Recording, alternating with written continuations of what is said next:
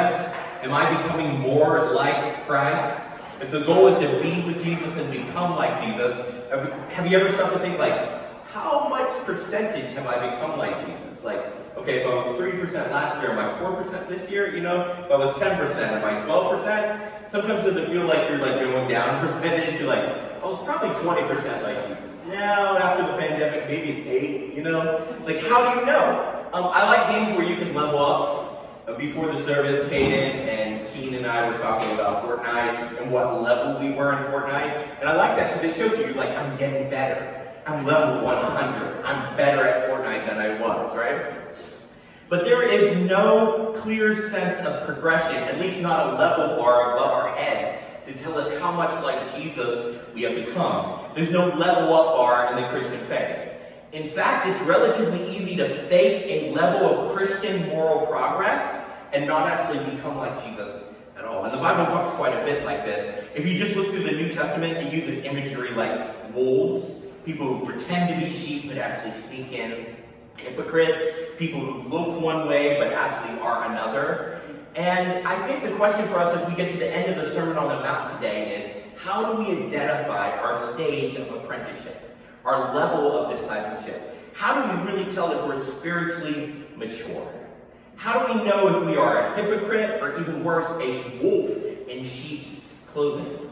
Jesus spends some time talking about these things as he wraps up the Sermon on the Mount, and he warns us that not everyone who says spiritual things will be in his kingdom. Not just saying the right things means you're in the door. In fact, in this passage, he gives us 3 somber warnings. So Matthew chapter 7, verses 13 through 23, if you have a Bible app, it's also on that piece of paper. Enter through the narrow gate, Jesus says. For wide is the gate and broad is the road that leads to destruction, and many enter through it. But small is the gate and narrow the road that leads to life, and only a few find it. Watch out for false prophets that come to you in sheep's clothing, but inwardly they are ferocious wolves. By their fruit you will recognize them. Do people pick grapes from thorn bushes or figs from thistles? Likewise, every good tree bears good fruit, but a bad tree bears bad fruit. A good tree cannot bear bad fruit, and a bad tree cannot bear good fruit. Every tree that does not bear good fruit is cut down and thrown into the fire. Thus, by their fruit you will recognize them. Not everyone who says to me, Lord, Lord, will enter the kingdom of heaven, but the one who does the will of my Father who is in heaven. Many will say to me on that day, Lord, Lord, did we not prophesy in your name? Did we not drive out demons in your name? Did we not perform many miracles in your name? And I will tell them plainly, I never knew you. Away from me, you evil doers. Man, what a somber way to end the Sermon on the Mount. First, though, he warns us that we need to be sure that we're on the right path through life. Jesus suggests that there are 2 roads through life, a highway and a scenic route. If there's 2 ways to get anywhere, I'm like, take the highway, the most direct, fast, and smooth path. I hate scenic routes. Sometimes you see interesting things, but it takes forever. I get car sick, and I'm like, why are we in the car an extra 3 hours just so that we can see the world's biggest ball of yarn, you know? There's a narrow path and a broad, yes, because of seeing the world's largest ball of yarn would be amazing. You're right, right. There is a narrow path and a broad road through life. Or in other words, Jesus says there is his way through life, and there's your way. There's my way. And we have a way that we think this is the way life should go, and then there's his way. And he makes it clear that most people pick their way over his way. The way of Jesus, this is his words, is a twisty, bumpy, difficult road, but it leads to life. And the smooth, comfortable, straight path leads to death. G.K. Chesterton says, Christianity has not been tested and found inadequate. It has been found difficult and left untried. Sometimes Christians say really silly things. I had a friend tell me one time, I know it's what God wants. I know it's his will. If everything just works out and there's no trouble or difficulty, it's just a completely smooth path. There's just no issues, no extra effort or unexpected trouble. I just don't know if that's a biblical idea. Often no opposition doesn't mean you're in God's will. It means you're not in the enemy's way. Jesus describes his path through life as rocky, slow, and dangerous. The path my friend was describing was really what Jesus would call the broad way, the broad, the smooth, the clear way, the highway. If the will of God led Jesus to the cross to die for the sins of the world, we should expect the will of God to lead us to hard things, down hard paths for the good of others. And it's easy to listen to a message like this and assume, well, we're in. Jesus is talking to somebody else. Like, these warnings are for other people, they're not for me. But all these people have gathered to listen to Jesus' presentation on the kingdom, his invitation to become disciples, and his disciples are there. And he is not just saying this for some of the other people, he's saying it for us. We shouldn't assume that Jesus is talking to someone else just because we prayed a prayer, or we were baptized, or we were confirmed, or we took communion, or we preached one time, or we led worship. Whatever criteria we think makes us safe from this, we should take Jesus' warning seriously. He's like, are you really sure that you want this, that you're really in, that you've really bought in, you're not just playing a part? My grandfather, my entire life, he was a man who deeply hated God. And anytime anyone talked about God or Jesus, he would get very uncomfortable, very angry, very hostile. And he would always go back to one thing when we talked to him. We'd say, I called him Pappy. I was like, Pappy, have you ever become a follower of Jesus? Have you ever actually become a Christian? And he'd say the same thing. 1974, I played Jesus in the Easter play at such and such church. You think they'd let someone play Jesus in the Easter play if they weren't right with God? And I was like, yeah, but you hate God. You hate everything about it. You hate praying, you hate the Bible, you hate church, you hate everything. He's like, I played Jesus in the Easter play in 19... And he thought that made it right because he had done that. None of this mattered to him. He was good. And it's easy for us to think back to something that we've done in the past and think these warnings of Jesus aren't for us because we played Jesus in the Easter play in 19... And you're going to fill in the blank with something else. But let's take these warnings, let's just assume Jesus is talking to us as we take these warnings. Let's see if there's not areas in our life that these things could apply to. It's easy to be religious, to play Jesus. It's hard to become like Jesus. It requires something from us. Now, the invitation to discipleship is free, right? Because Jesus died on the cross. We couldn't do anything to earn that. That's what grace is all about. But discipleship, becoming like Jesus, will cost you everything because it calls you to surrender your time, your money, your dreams, and your very life to God. It calls us to surrender our way through life and walk on his path. And that might be a twisty, difficult, slow, narrow, dangerous path. Now, he's not a God who takes what we lay down and he's like, well, that was a waste. Bye. Say bye to you. Watch it float away. You never see it again. No, he doesn't let our pain or our sacrifice ever go to waste. When our dreams die, he resurrects something better, his garden kingdom in us and through us. Now, his second warning, he warns us that we could be listening to the wrong voices to make sense of our world. Notice what he says here. Watch out for false prophets in verse 15. And you might be like, okay, I have not listened to any prophets, let alone false prophets, so this doesn't apply to us, right? A prophet is someone who gives us a vision of a better future. Now, we could stop and be like, well, I don't know any prophets, let's just skip it. But a prophetic voice is a visionary who offers a path to where people want to go. And we may not call them prophets, but we have a lot of prophetic voices in our world today. Podcasts and politicians, psychologists, pastors, priests, and rabbis, talk show hosts, friends, scientists, professors, politicians, authors, YouTube and TikTok stars, mentors. There are 1,000 prophetic voices speaking into our life. Whether you are religious or not, we all still have people we look to in order to make sense of our world and give us an idea about where we want to go. There are people we listen to and learn from. And prophets, regardless of whether or not they have any religious connection or not, almost always use spiritual language. Like if you go on YouTube and you don't look up anything religious, but you just look for something about what you should do with your life or meaning or purpose, they're going to talk about destiny and morality. They're going to use all this spiritual language, even if it's not religious. When I was in high school, my family started attending this fundamentalist church, and they were all about denouncing false prophets. And false prophets were anybody who wasn't them. And so it was pretty much everybody. And so they would always talk about this. They're like, false prophet, false prophet. They just follow false prophets everywhere. That's not what I'm suggesting here. Jesus gives us some clear warning signs about how to identify a false prophet, a visionary who's giving us a picture of a preferred future, but actually we should be careful about. In verse 15, he says, they appear to be one thing, but upon close inspection, they're actually something else. He gives us this example that they're wolves in sheep's clothing, but when you get close enough, you realize they're wolves, not sheep. And then in verse 16 and 17, he talks about the fruit. Or we might say it like this, their character doesn't match their charisma. We have a lot of prophetic voices in our world today where their character doesn't match their charisma. These are people who have ulterior motives. From a distance, they look safe, but up close, they don't stand up to close inspection. Before you trust someone, before you allow someone to speak into your life about the preferred future that you want to get and the road you need to take to get there, consider how they use their money, consider what they do with power, consider how they treat their spouse. It's really good and really easy to look good on stage or behind a camera or on the internet. It's really easy to paint this perfect picture that doesn't give you a good idea of what someone is really like. And I realize it's ironic because I'm standing on a stage right now as I say that. But these apply to me too. You should examine how I live, how I talk to people, how I treat people, how well I love my wife. Ask her. Because if I'm not loving her well, if I'm not treating people well, then I am a false prophet.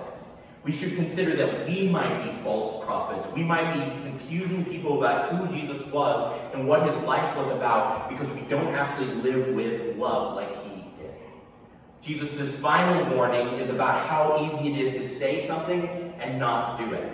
How easy it is to sound spiritual but not become spiritual. Reading, love your neighbor, even affirming what a fine statement that is. Man, what a good teaching, that's so great. It's always easier than actually getting out there and loving your neighbor. That's hard work. Jesus is warning that he's not looking for yes men, people who just tell him what he wants to hear, but then don't actually do it. He's looking for people who will take his vision of human flourishing and will live it out in the ordinary moments of their everyday lives. It is a lot easier to say the right things. It's so much harder to do the right things. It's so easy to say. It costs me nothing to say the words. Talk is cheap. Jesus wants followers who live and love like him, not people who just know a lot of facts about him. In John 14:15, Jesus says, if you love me, practice my teachings. Keep my teachings. Do them. Live them out. Don't memorize them. Don't study the Greek behind them. I don't think any of those are bad things. He wants us to practice them. There's a story Francis Chan tells in one of his books, and he says, if I tell my daughter to go and clean her room, and she memorizes the statement, go and clean your room, and she recites it to herself every day, and then she gathers some of her friends from school, and they sit down together and say, let's talk about the implications of cleaning my room. Let's talk about how good this would be, and what does clean your room mean to you? What would it look like? And we sat around and talked about it. He goes, at the end of the day, I would still call her a disobedient daughter. Because I did not ask her to memorize it. I did not ask her to gather a group of people and talk about it. I asked her to do it.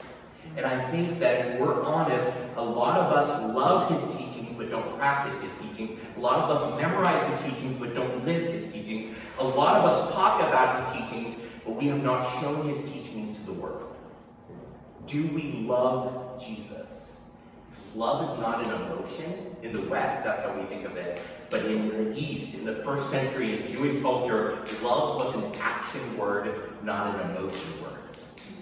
In the Western world, we have a lot of people who memorize facts about Jesus but don't love their neighbors. We have a lot of people who say they love Jesus but don't love their enemies. Saying words without practicing what we say is no guarantee of admittance into the kingdom.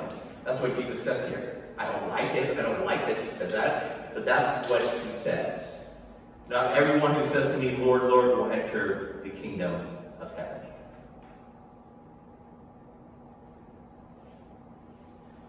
Jesus says that people who don't know him will still do impressive things.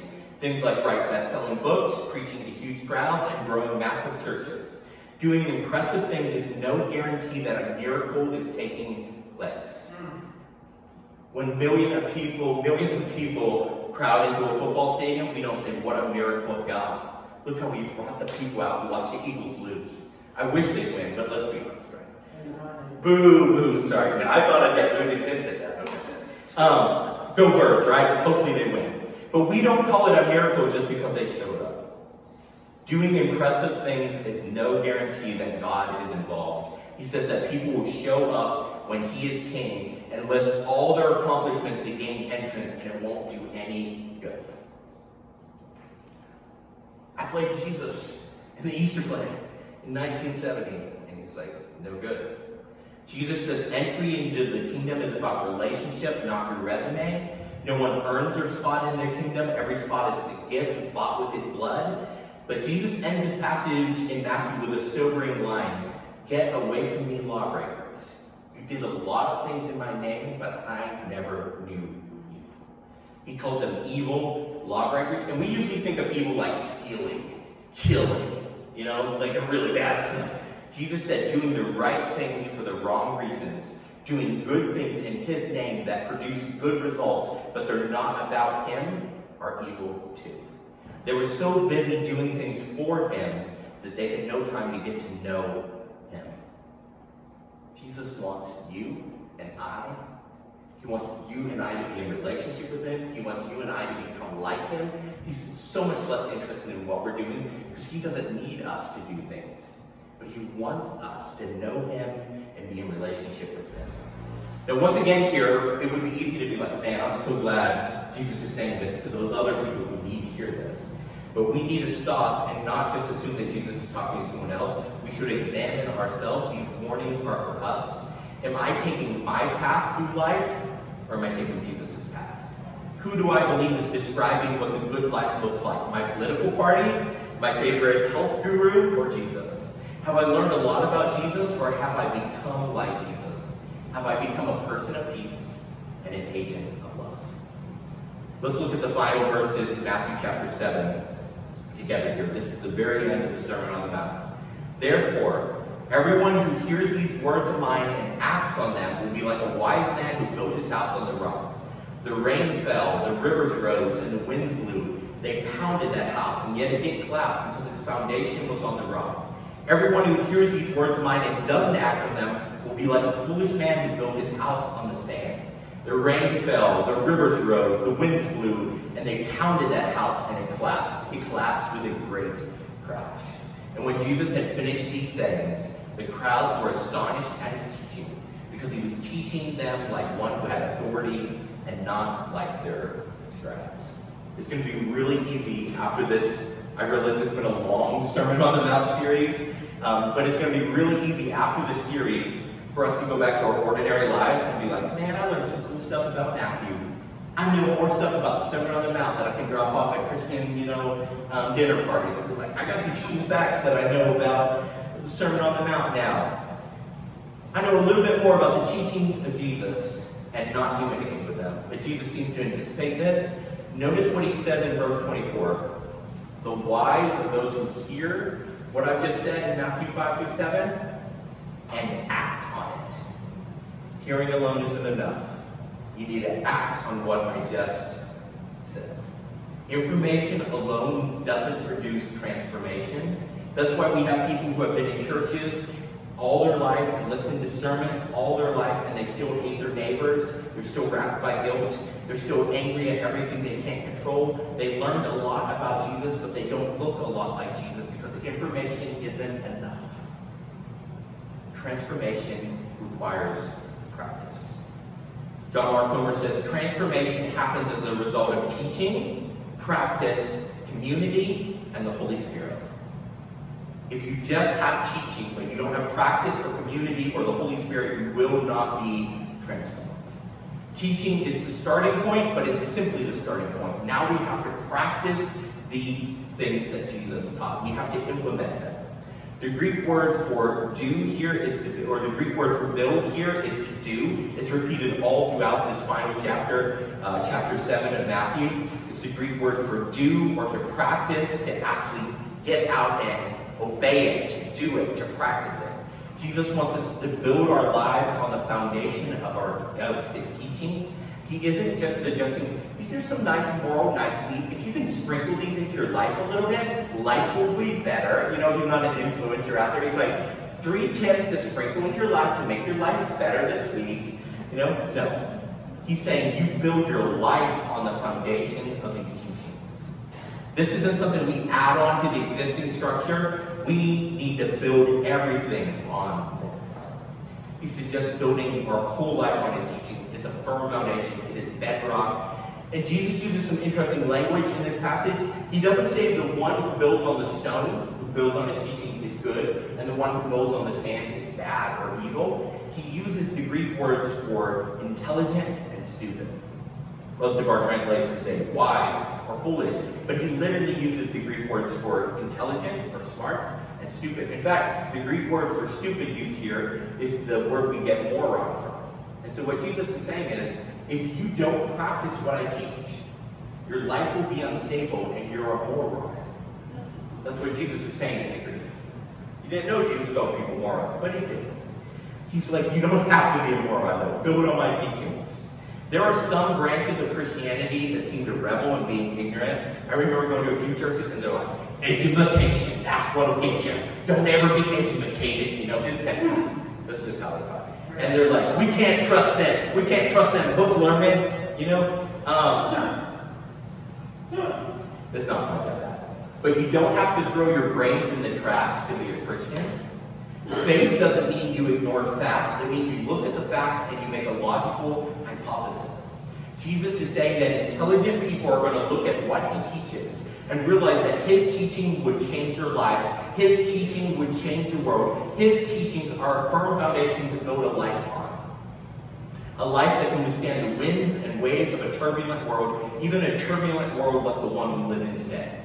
I have some atheist friends, and sometimes we'll start asking some spiritual questions, which I love. And I love to talk about that with them. And they'll be like, I just don't know if he came back from the dead. I just don't know if he's God. And I always ask them the same thing.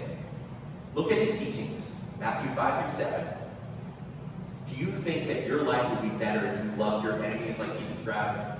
If you lived like he described? If everyone on this planet lived and loved like he described in Matthew 5-7, would the world be better? And they all have to say the same thing, yes. A few of the stubborn ones are like, I don't want to answer. I'm like, well, that's also an answer. It would. His teachings are a firm foundation. Maybe you don't know if Jesus was really God. Maybe you don't really know if he came back from the dead. That's okay. None of us know. Like, if we knew, there would be no faith. We hope and we trust. We examine the evidence and we experiment with what he's taught. It's called faith. Maybe you don't like some of his teachings. I know that I struggle to love my enemies. I like to love people who love me back. I don't love my enemies. It's hard. I struggle not to judge. I struggle to believe that his teachings on nonviolence is the right response to evil. But despite all this, if you honestly look at the teachings of Jesus, you have to admit that if everyone lived and loved like Jesus, the world would be a better place. If we lived and loved like Jesus, my life would be a better place. The greatest need facing our churches is not political or cultural. The greatest need is for people who casually call themselves Christians to become disciples, apprentices of Jesus' way of life, not just learning more information about him, but actually practicing what he taught. The greatest need is for people who say, yeah, I believe that, to begin to live and love like Jesus did, moving from someone who casually listens to Jesus to becoming an active follower, an apprentice of his, living out what he taught. 2,000 years ago, Jesus invited people to become his students, apprentices of how he lived and loved. 2,000 years later, men, women, boys, and girls are still encountering the divine as they live and love like he did. And Jesus is still whispering the same invitation he gave to disciples 2,000 years ago. Come, follow me. Come practice what I teach. Come have my life. It's an abundant life. Let's pray. Lord Jesus, thank you for the Sermon on the Mount. Thank you for coming and dying, yes. But even before that, you lived and you taught. And thank you for that. Thank you for your resurrection and your ascension. God, we are so grateful that because of your death, we can have your life. That you take our sin and you give us your holiness. And God, I pray that we won't be people who simply hear your words and walk away, because then we are fools. We are morons. May we be people who hear what you teach and begin to implement it in our lives. That we won't simply say, man, we got some more information. Yes, I believe it. We will begin to live it. We will begin to show that we truly do believe